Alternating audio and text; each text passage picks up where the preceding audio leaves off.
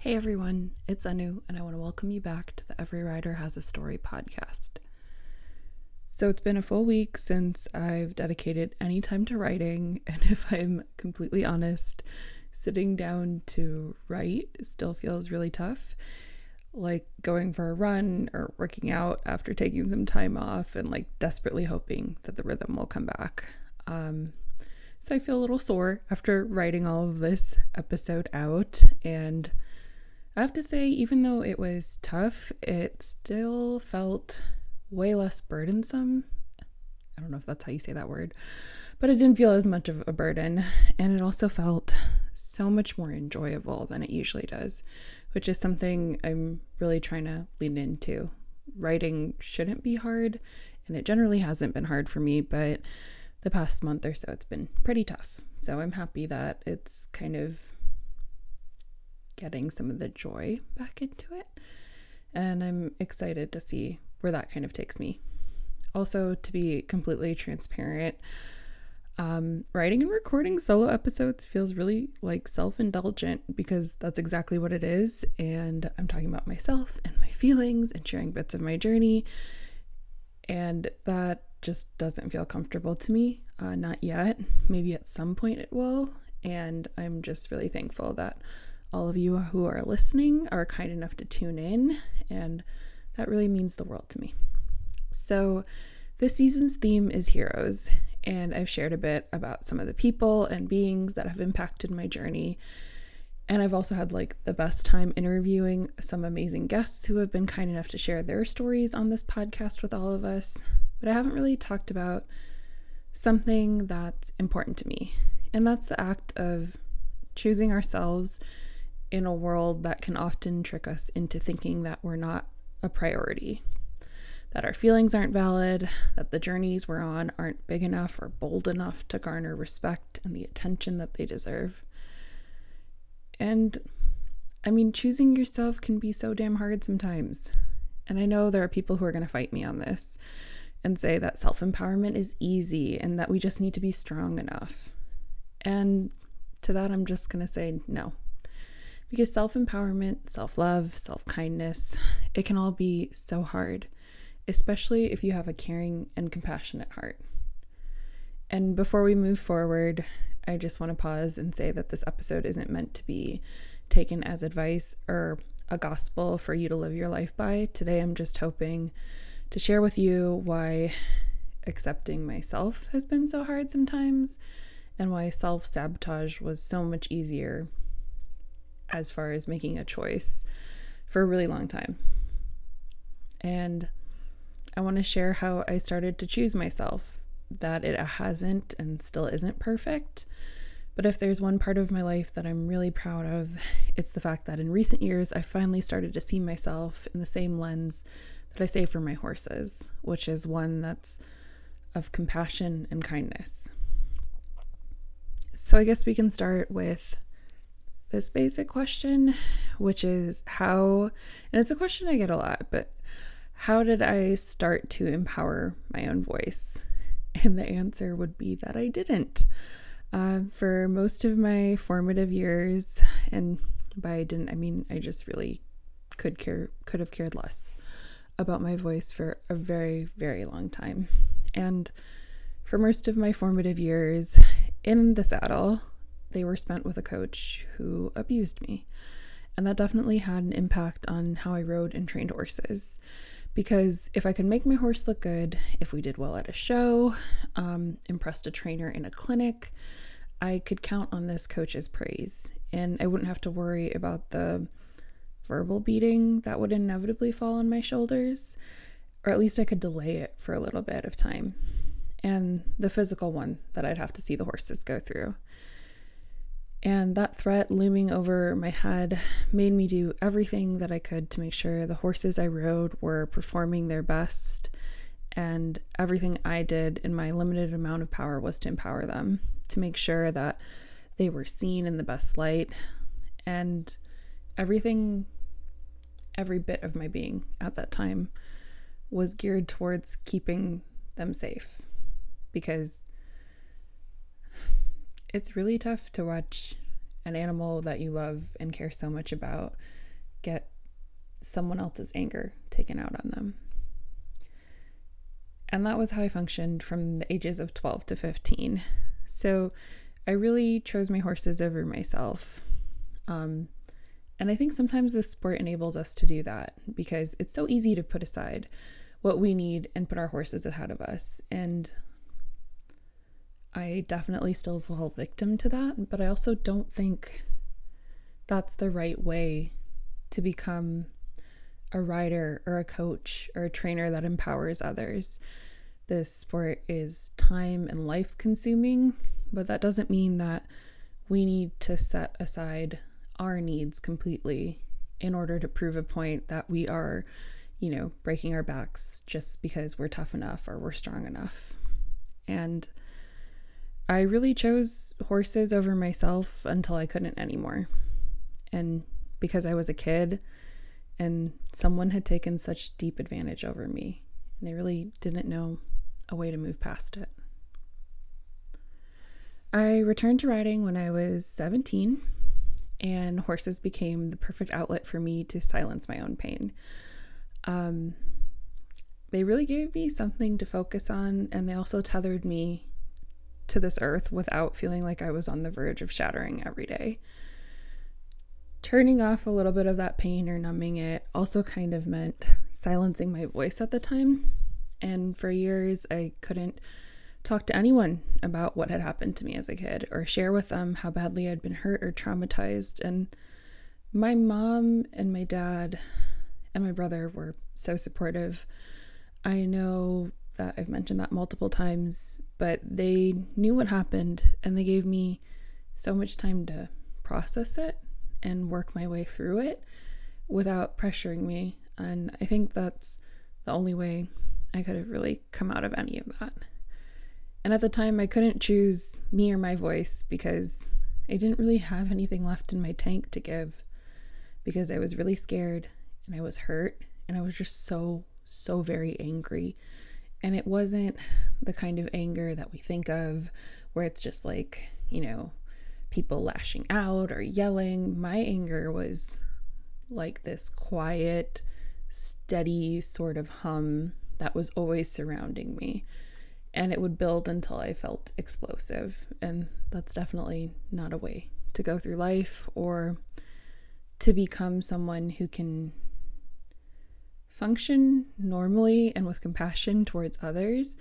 But it's also no way to be around horses. If you can't control your temper, you definitely can't be someone who is trusted around horses, because it's so easy to lash out at them, especially when they do absolutely nothing to deserve it. So eventually I did talk to my mom, a couple of friends.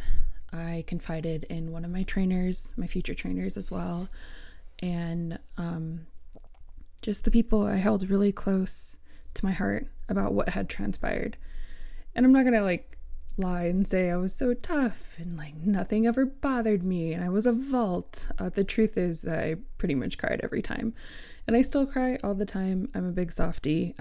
It doesn't take much, but I cried every time, and it wasn't the cute kind of tears, but the really ugly ones where your face gets all red and there's a lot of snot involved and it feels like you can't breathe. And at the time I felt so much shame about that, but looking back, it is definitely the first fissure in the fortress that I built around my feelings. And it was a very, very small attempt at vulnerability. It wasn't perfect, but I think it definitely was at the time a really small but courageous step in the right direction. And the real shift in starting to find my voice was when we brought Achates home. He really unlocked something in me. I think it was because he was always there without judgment, and he never asked for an explanation. He never made me feel less than anyone, even on the days where my heart just felt like this open wound. He was always so consistent, and it was the first really steady relationship I had outside of my family.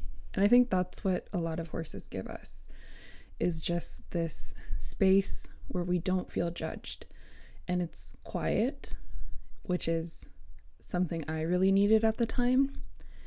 And I really wish that I could tell you that bringing him home caused this complete 180 in me and that I completely shifted and started choosing myself and my voice. But we all know that's not how it works. I wish it did. I wish it could just be a switch that we switch on and we feel empowered and confident. But I firmly believe that horses don't save us. And I know I've said it before in a post that this horse has saved me, but the truth of it is that horses can't save us. We have to do that work ourselves. But they do a pretty great job of standing beside us as we do that work, as we dig into what's necessary to become a better human. And that's just it, I guess, that no one else can choose you. At the end of all of it, you have to choose yourself. You have to recognize the beauty of who you are, the importance of your journey, that your journey is important, and that you shouldn't ever let anyone else convince you that it's not. And you shouldn't ever let anyone else alter its size or its scope, because your journey is about you. And everyone, regardless of where this life takes them, deserves to know that they're valuable, that they're worthy, that they deserve just as much as anyone else. And that we should not value ourselves based off of the accomplishments that society deems worthy, but of how we choose to persistently show up in a world filled with people who will happily deny us the chance to succeed. I mean, I can't really think of anything more brave than that.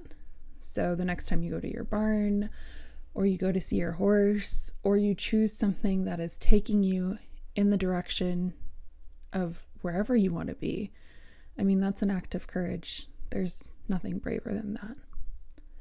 And no one gets to choose that for you. You have to choose it for yourself, which is really tough. And it was really tough for me because I spent so much time investing that in other people. And the years after bringing Katie's home, I really spent a lot of my time looking for my self-worth in others, in helping my friends achieve their dreams, all while setting mine aside, because I just figured that there would always be time for my stuff later, right? Like, horseback riding's a lifelong sport. There's always going to be time for your stuff later. It took me forever, but I finally realized that that wasn't the case, that horseback riding, being around horses, is a lifetime pursuit, but I couldn't do it unless I actively chose myself, and that my success was just as important as the people that I was putting ahead of myself. And choosing other people ahead of yourself is seriously such a small and sad way to live. And I don't mean any disrespect to the people who are compassionate caregivers or the people who actively have to show up for their family. I think those are such important jobs, and those are things that sometimes we just can't even act against or move against, because if you're like me, you love your family, you really want to make sure they're taken care of. But I also think at a certain point that we have to choose our journeys, and we have to choose what's going to be important to us and what is going to drive us forward. And in 2018, I got a wake-up call from a friend, a so-called friend, who basically dropped me like a hot potato. And I still remember, like, even to this day, it's been almost 3 years, and I still remember how visceral that pain was. It just felt like this really cold tidal wave rising like quickly in my chest and kind of just like washing away all the maps of who I thought I was going to be. This was someone who I had really, like, I was like, oh yeah, this is going to be someone who goes shad belly shopping with me, and like they're going to be there for all of my big goals and big dreams, and just losing that. And I don't think we talk enough about the heartbreak of friendships, but man, losing that just decimated me. And my heart broke really badly. And I realized something that I should have so long ago, that silencing who we are is the quickest way to make sure we are left feeling isolated and alone in this world. And I'm a deeply ambitious person.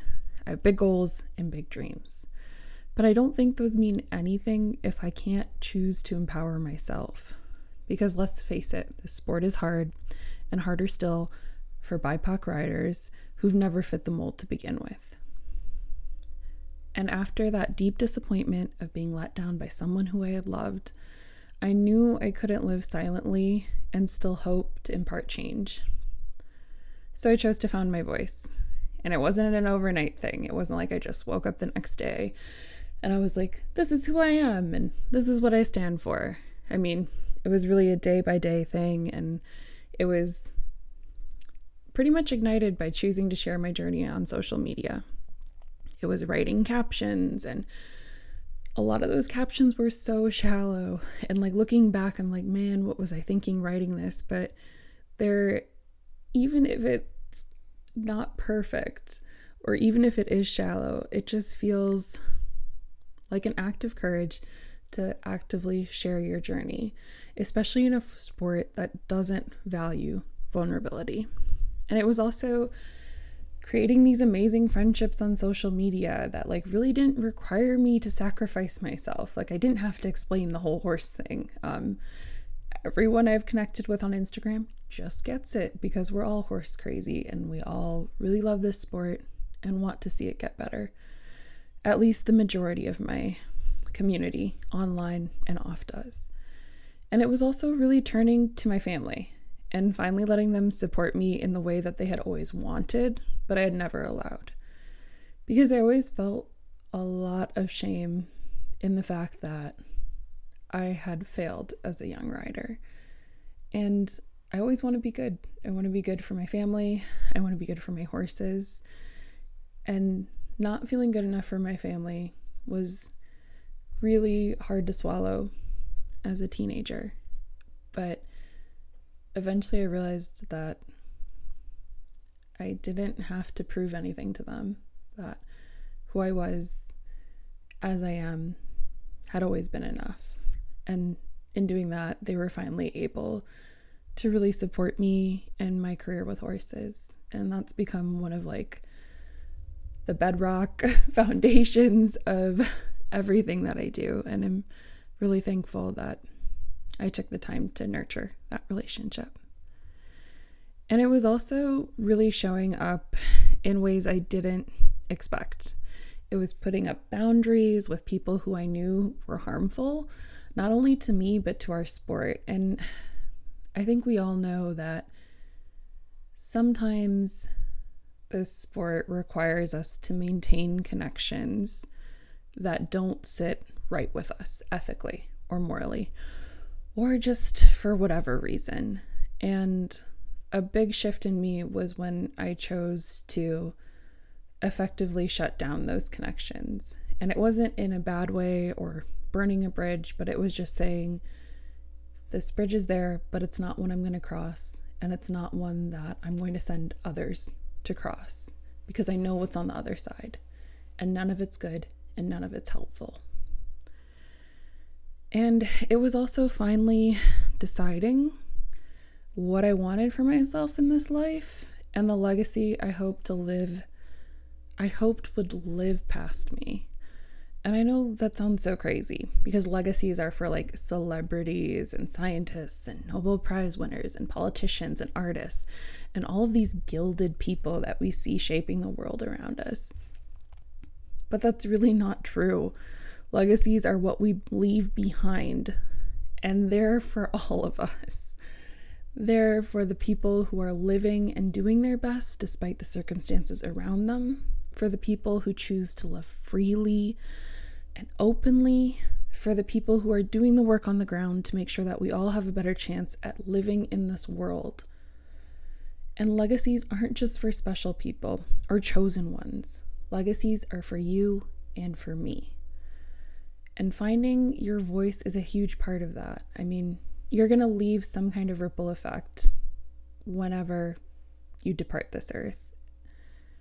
And I hope it's something you think about. What are you leaving behind? And who are you making space for? Finding my voice, choosing it, has really allowed me to confidently say that the fear, shame, and violence that our sport seems to think are pillars of strength end with me, that they'll never move forward, and that they'll never hurt anyone like they did me, at least not the people and the riders that I come into contact with.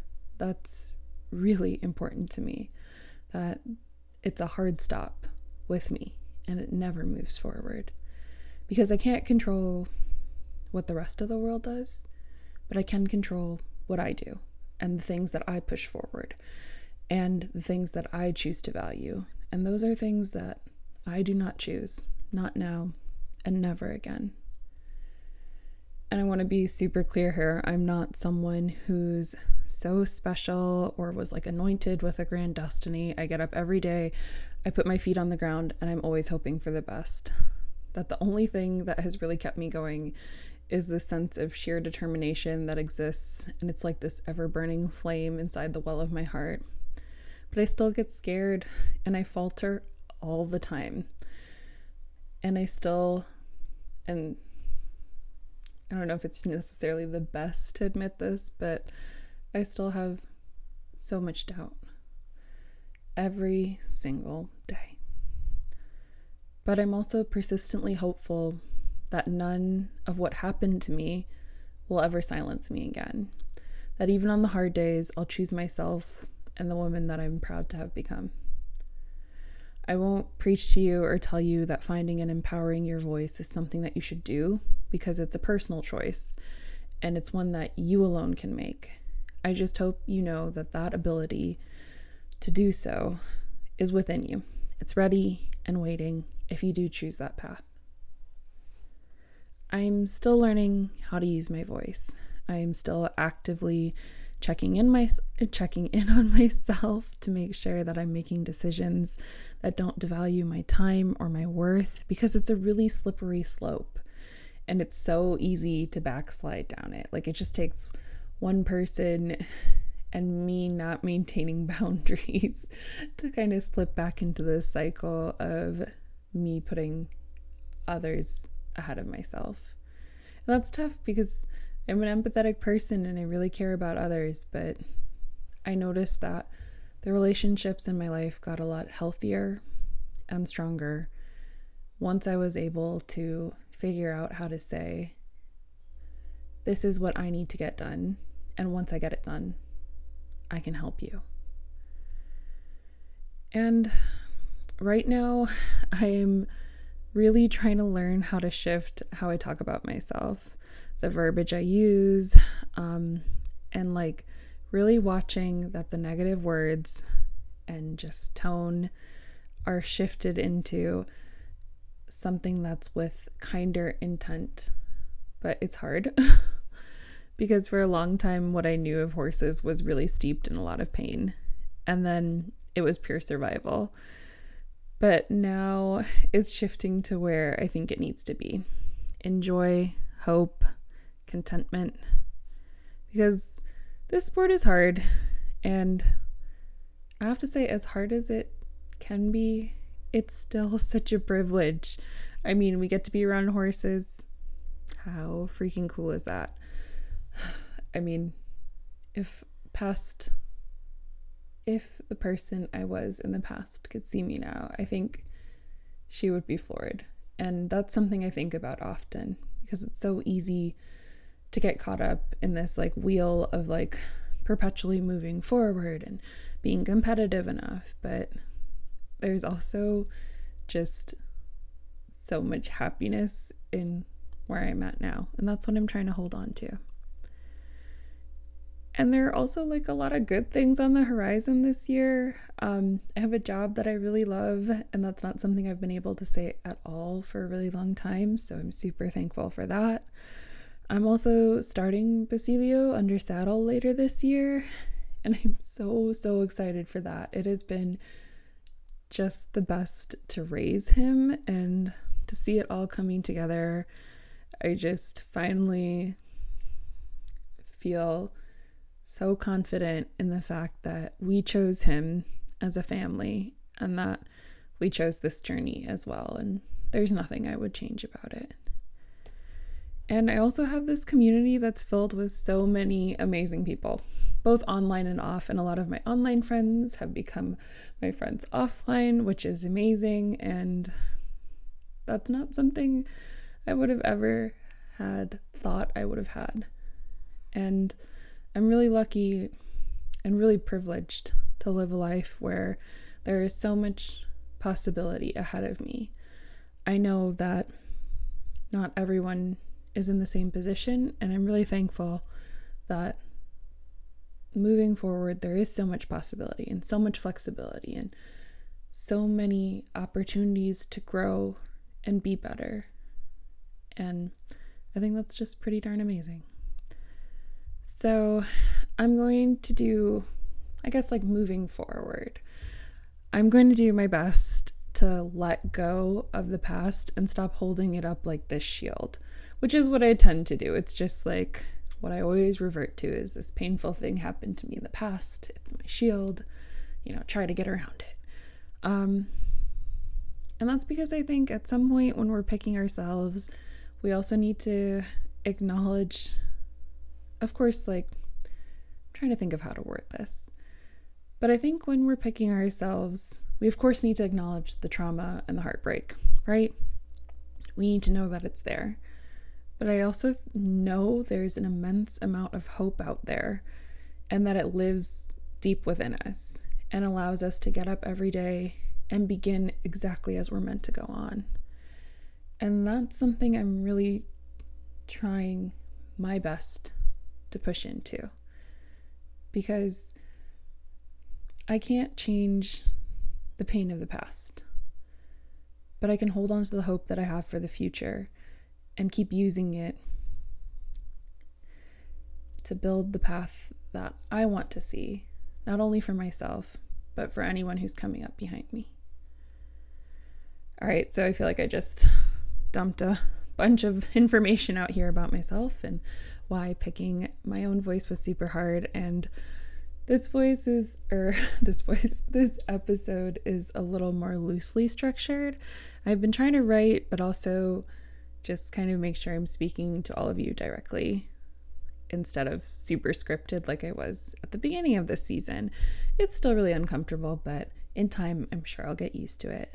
So I want to thank you all for listening, and we're going to wrap up this episode as we always do, which is with a quote.